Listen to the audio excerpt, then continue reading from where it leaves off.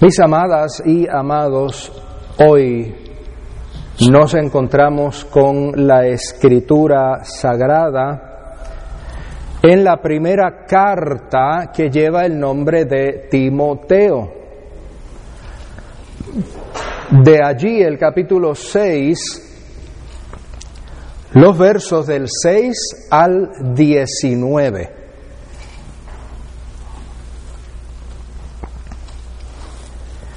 Y aprovechando la oportunidad, quiero recordar que cada semana, como parte del boletín, nosotros incluimos en la parte de atrás la lista de pasajes bíblicos asignados para esta semana.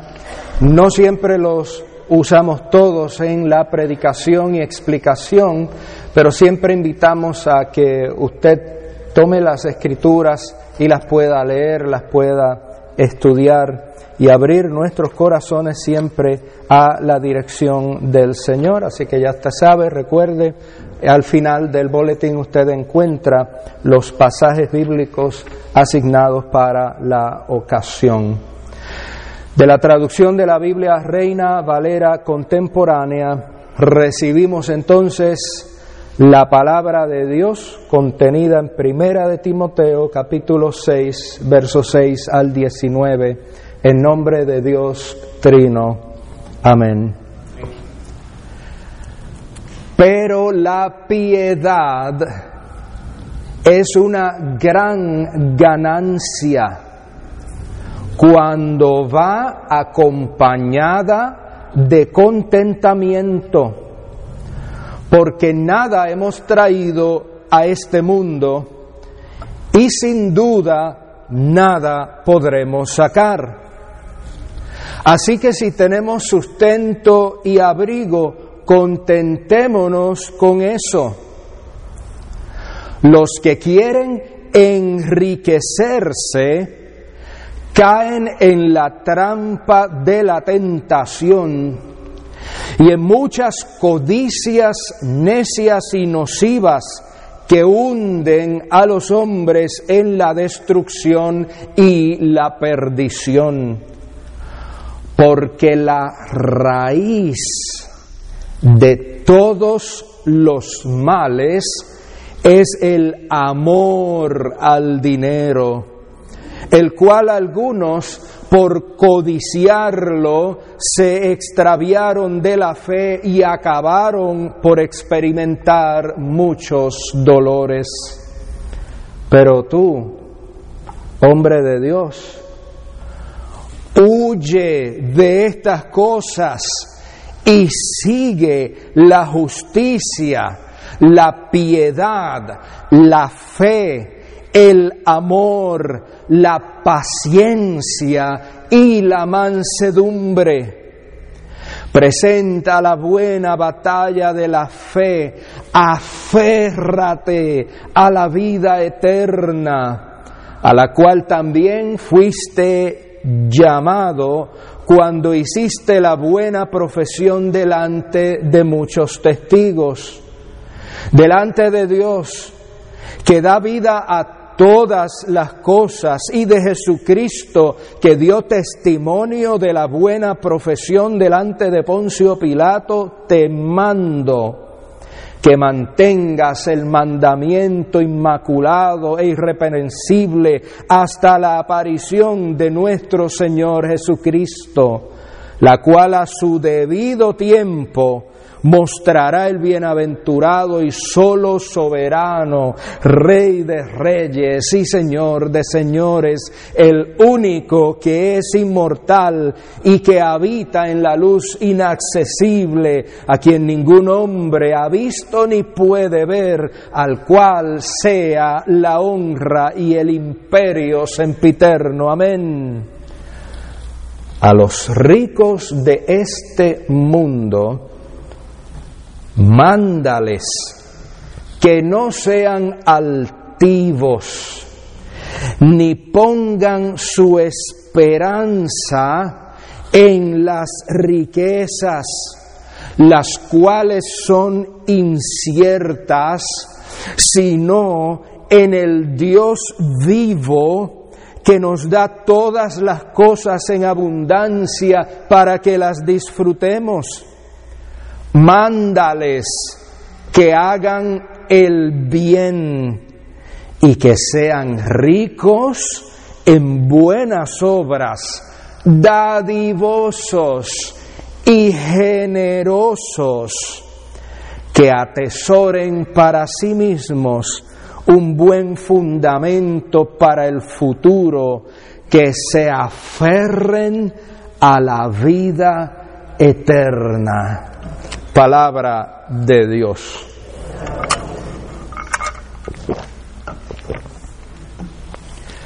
La primera generación de cristianos tenía la expectativa del regreso inminente del Señor Jesús.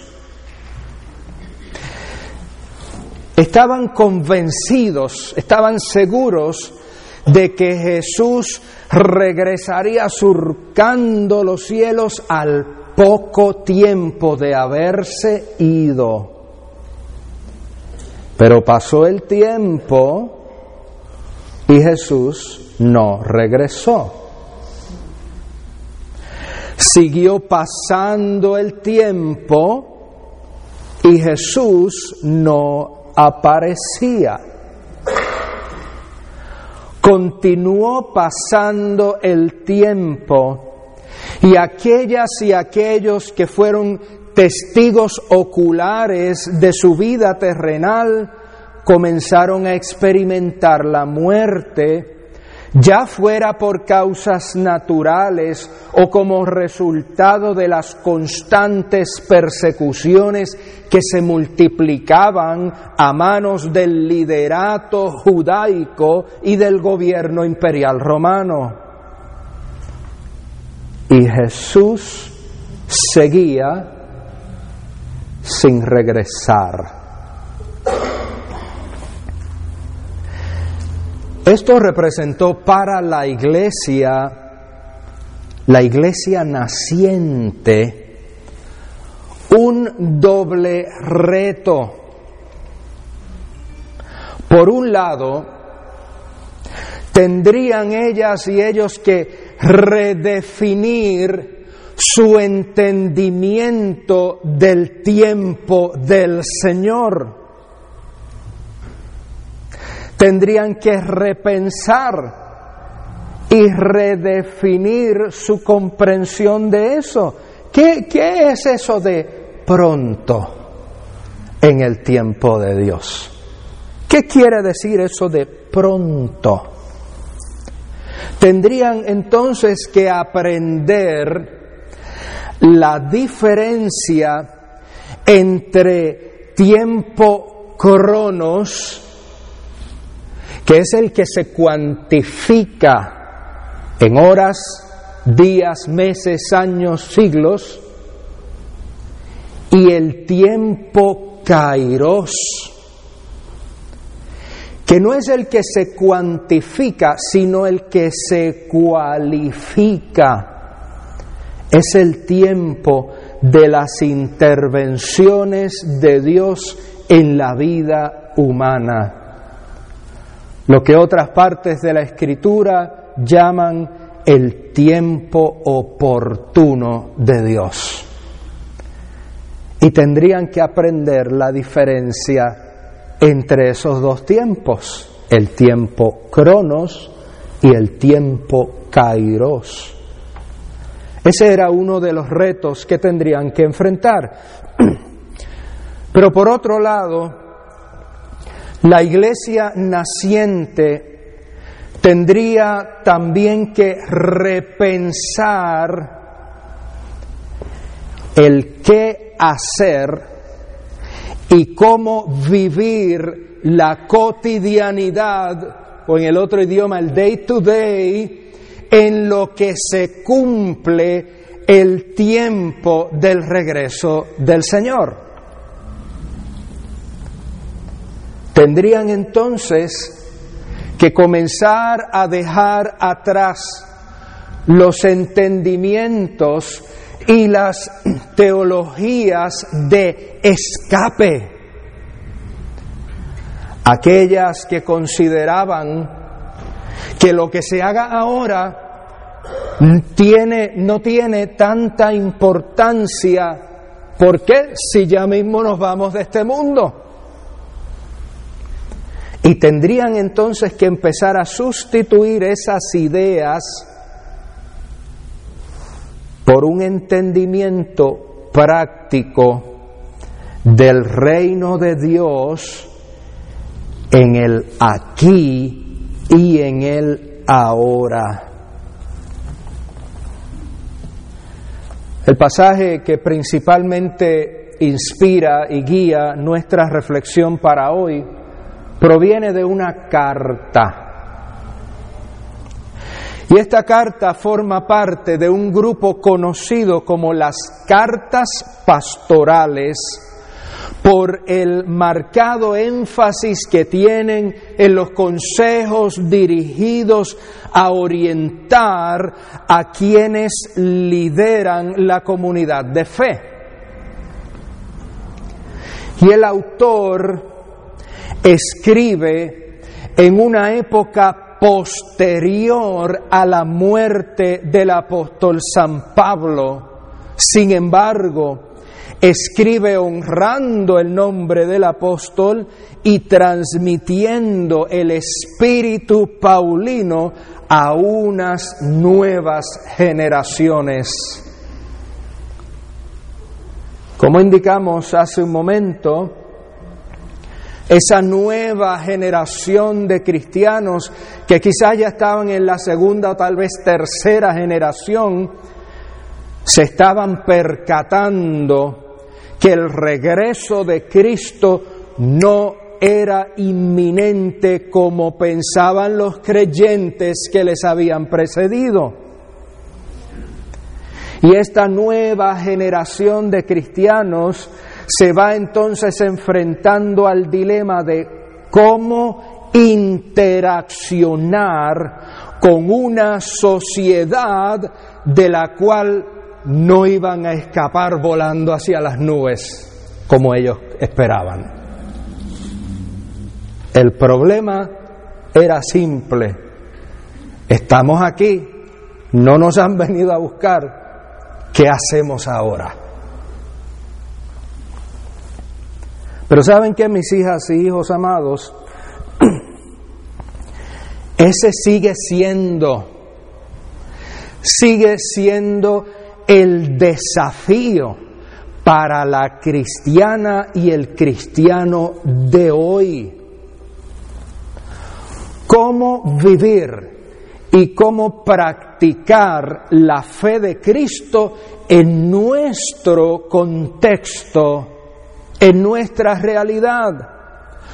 ¿Cómo vivir en lealtad absoluta al reino de Dios en medio de las múltiples lealtades a los reinos de este mundo? Encerrarse, encuevarse, no es una opción. Crear una burbuja inmaculada, desconectada de la realidad circundante, le hace un servicio flaco al Dios que, lejos de alejarse de la humanidad, lo que hizo fue acercarse a ella en la persona de Cristo. No obstante, eso mismo es lo que han hecho muchas y muchos cristianos a lo largo de los siglos. Aprender, reaprender y pasar a otras generaciones una fe que consiste en la repetición de dogmas.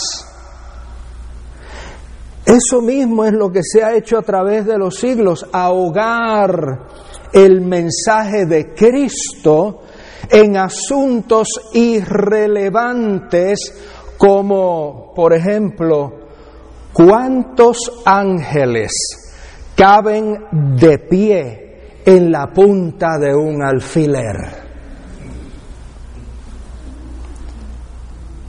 Y eso era lo que se discutía en la iglesia para el año 1500 y pico. Pero esa ha sido la trayectoria de muchas y muchos cristianos a través de los siglos. Entretenerse hablando de la voluntad de Dios en los cielos sin considerar la seriedad de las implicaciones de esa voluntad en la tierra y en nuestra vida.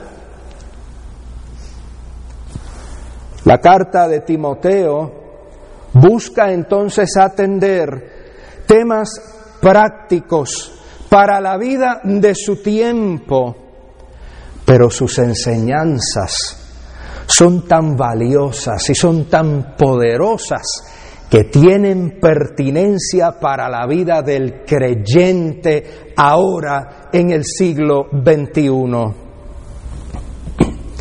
Una de esas enseñanzas que el autor de la carta plantea tiene que ver con cuál debe ser la relación de la cristiana y el cristiano con los recursos materiales.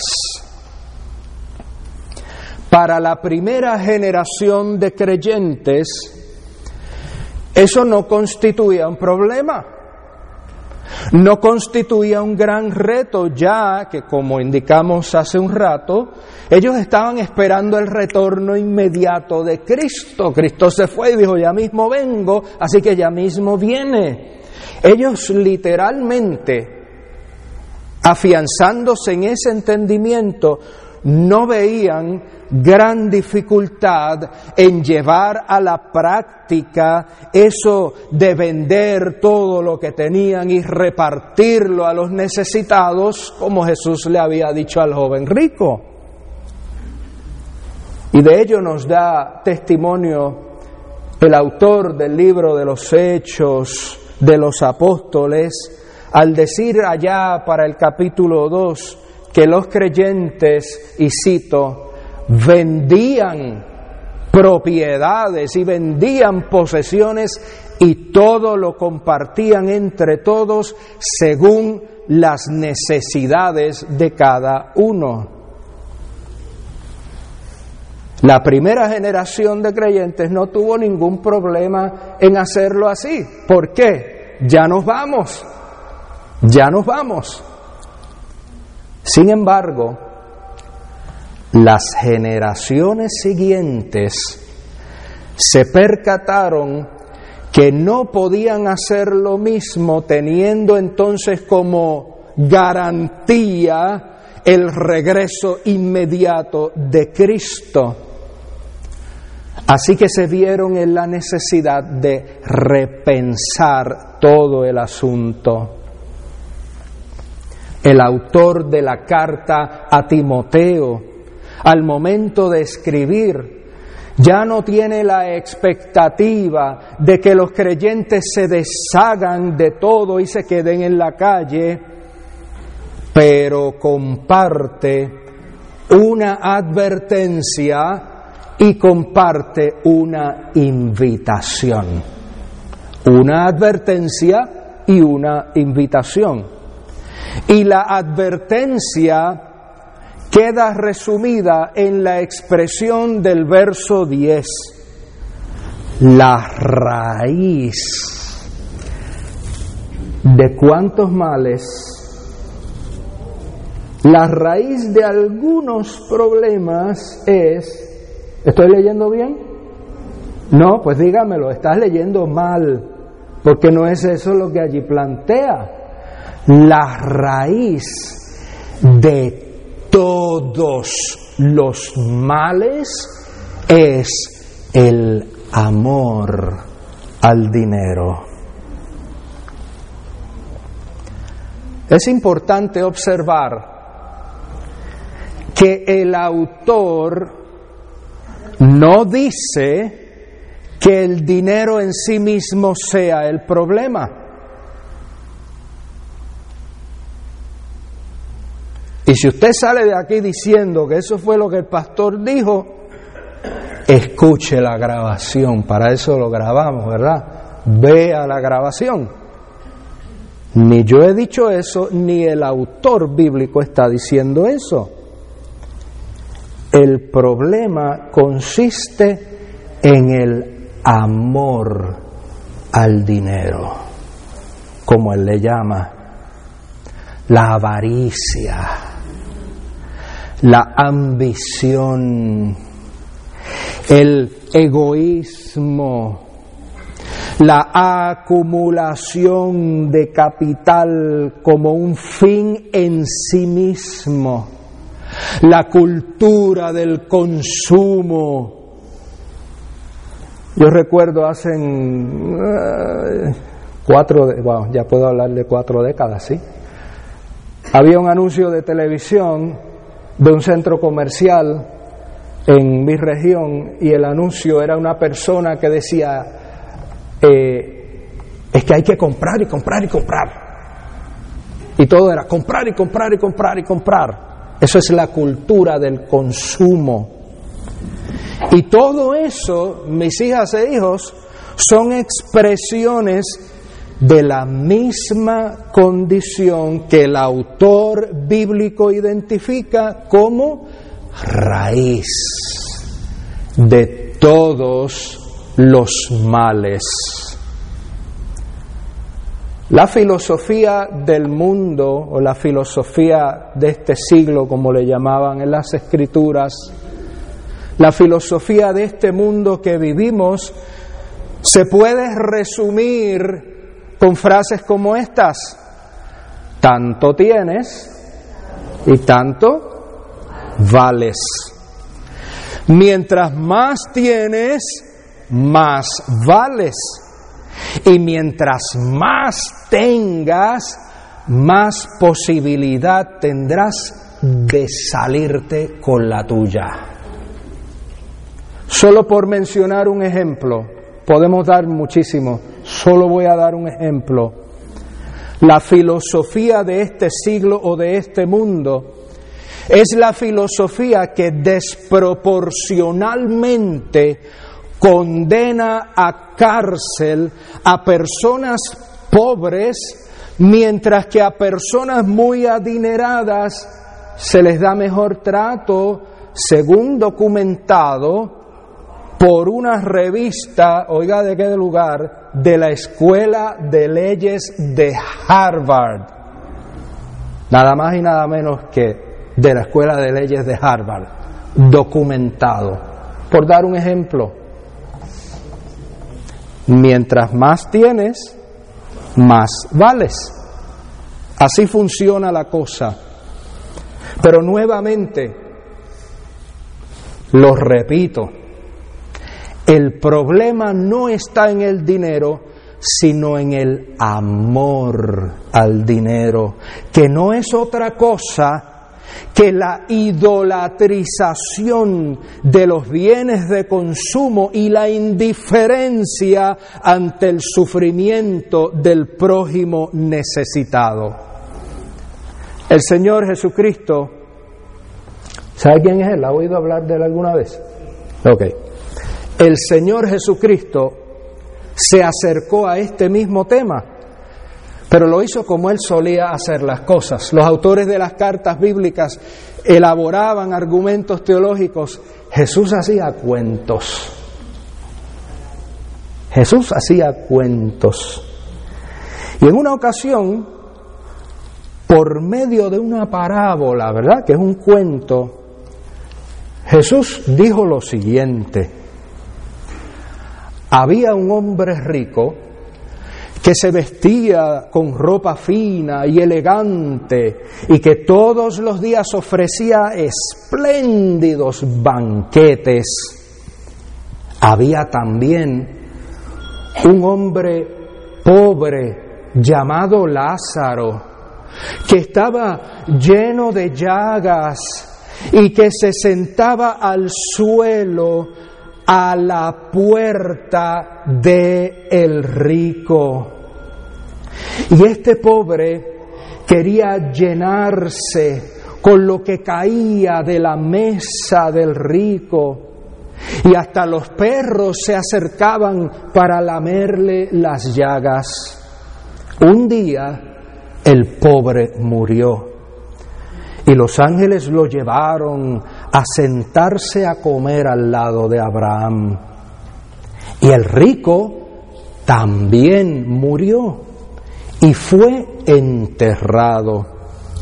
Y mientras el rico sufría en el lugar a donde van los muertos, levantó los ojos y vio de lejos a Abraham y a Lázaro sentado a su lado, y entonces gritó: Padre Abraham, ten lástima de mí, manda a Lázaro a que moje la punta de su dedo en agua y venga a refrescar mi lengua, porque estoy sufriendo mucho en este fuego.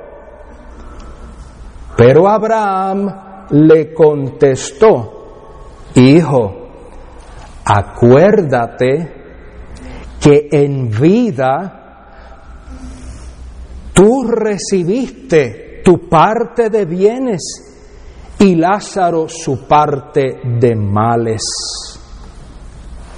Ahora él recibe consuelo aquí y tú sufres. Aparte de esto, hay un gran abismo entre nosotros y ustedes, de modo que los que quieren pasar de aquí a allá no pueden, y ni de allá tampoco pueden pasar aquí.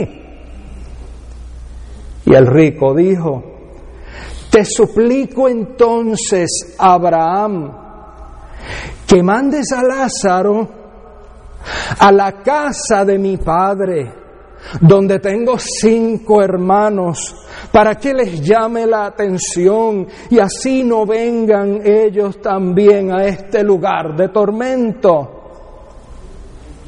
Abraham le dijo: ellos ya tienen lo escrito por Moisés y los profetas, que les hagan caso. Y el rico contestó: pero Padre Abraham, eso no basta. Eso no basta, pero si un muerto resucita y se les aparece, ellos se convertirán. Pero Abraham le dijo: oye bien, si no quieren hacerle, no es si no pueden, si no quieren hacer caso a Moisés y a los profetas, tampoco creerán, aunque algún muerto resucite. Y ahí se acabó el cuento. No es un cuento mío, ¿sabe? Es un cuento de Jesús, el Cristo. El problema del hombre rico en ese cuento, en esa parábola, no estaba en que tuviera dinero, no estaba en que tuviera posesiones, no estaba en que tuviera recursos. El problema de aquel hombre era su indiferencia ante la necesidad del prójimo. Tan prójimo que estaba a las puertas de su casa, o como dirían en mi barrio aguadillano, frente a sus narices, y el magnate decidió ignorarlo. En el espíritu de la enseñanza del Señor Jesús, el autor de la carta que hoy leemos entonces aconseja a Timoteo, y leo del verso 17 en adelante: a los ricos de este mundo, mándales. No dice sugiéreles, ¿verdad? Dice: mándales que no sean, ¿qué? Altivos, ni que pongan su esperanza en las riquezas, las cuales son inciertas, sino ¿en quién? En el Dios vivo, que nos da todas las cosas en abundancia para que las disfrutemos. Mándales que hagan el bien y que sean ricos en buenas obras, que sean dadivosos y que sean generosos, que atesoren para sí mismos un buen fundamento para el futuro. Ojo con esto, que se aferren a la vida eterna. Que se aferren. Usted sabe lo que es aferrarse. No es cuando usted sujeta algo, es cuando usted se aferra. Como se agarra a alguien que está ahogándose y le echan un salvavidas, un flotador. Eso es aferrarse. Y al leer esta porción, quizás a usted le dé la misma tentación que me da a mí. Y es la tentación de pensar, yo puedo entrar ahora a la internet y mirar el balance de mi cuenta de banco y percatarme de que yo no soy rico. Así que eso no es conmigo. Ahora bien, contemplando esas palabras de la carta a Timoteo, a la luz de las enseñanzas del Señor Jesucristo, podemos entonces percatarnos que la invitación que hace la carta, ¿verdad? Yo le hablaba de una advertencia y una invitación. Lo que leímos ahora mismo es la invitación. Podemos entonces percatarnos de que la invitación de la carta es pertinente y es relevante a toda persona que se proponga seguir el camino del reino de Dios. El llamado, la invitación a hacer el bien. Hacer el bien. Ser ricos en buenas obras. Ser dadivosos. Y ser generosos y aferrarse a la vida eterna. Ahora bien, esa última expresión la encontramos, si usted se fijó, 2 veces en el mismo pasaje bíblico. Aferrarse a la vida eterna. Aferrarse a la vida eterna. No obstante, y aquí le agradezco de nuevo a la Iglesia Presbiteriana de los Estados Unidos de América, que antes de hacernos ministros nos manda a estudiar, entre otras cosas, los idiomas originales de la Biblia. Porque en este caso, en el texto original en griego, ambas veces que usted y yo leemos aferrarse a la vida eterna, tienen significados distintos y utilizan palabras distintas. La primera vez que usted lo lee ahí, el verso 12, está hablando de ¿qué? De la vida eterna, de lo que algún día esperamos disfrutar todas y todos en la presencia de la gracia divina. Verso 12. Pero la segunda vez que usted se encuentra con esa expresión, el verso 19, una mejor traducción al español sería la siguiente: aferrarse a la vida que es vida. No suena igual, ¿verdad? Aferrarse a la vida que es vida. Aferrarse a la vida verdadera, no a la vida de ilusiones o de fantasías, a la vida real, a la vida que es vida. Aferrarse. La vida que es vida, y acuérdese de esa expresión, la vida que es vida la experimentamos en el aquí y el ahora, caminando con Jesús. La vida que es vida la conocemos cuando seguimos, como decía el autor de la carta, seguimos la justicia, la piedad, la fe, el amor, la paciencia, la mansedumbre. La vida que es vida la disfrutamos cuando somos capaces de huir de la avaricia, renunciar a la mentalidad de consumo egocéntrico y abrirnos a la generosidad y compasión. Soli Deo Gloria. Espíritu Santo de Dios, concédenos, Señor, te rogamos, movernos de la mentalidad del consumo a la mentalidad de tu reino.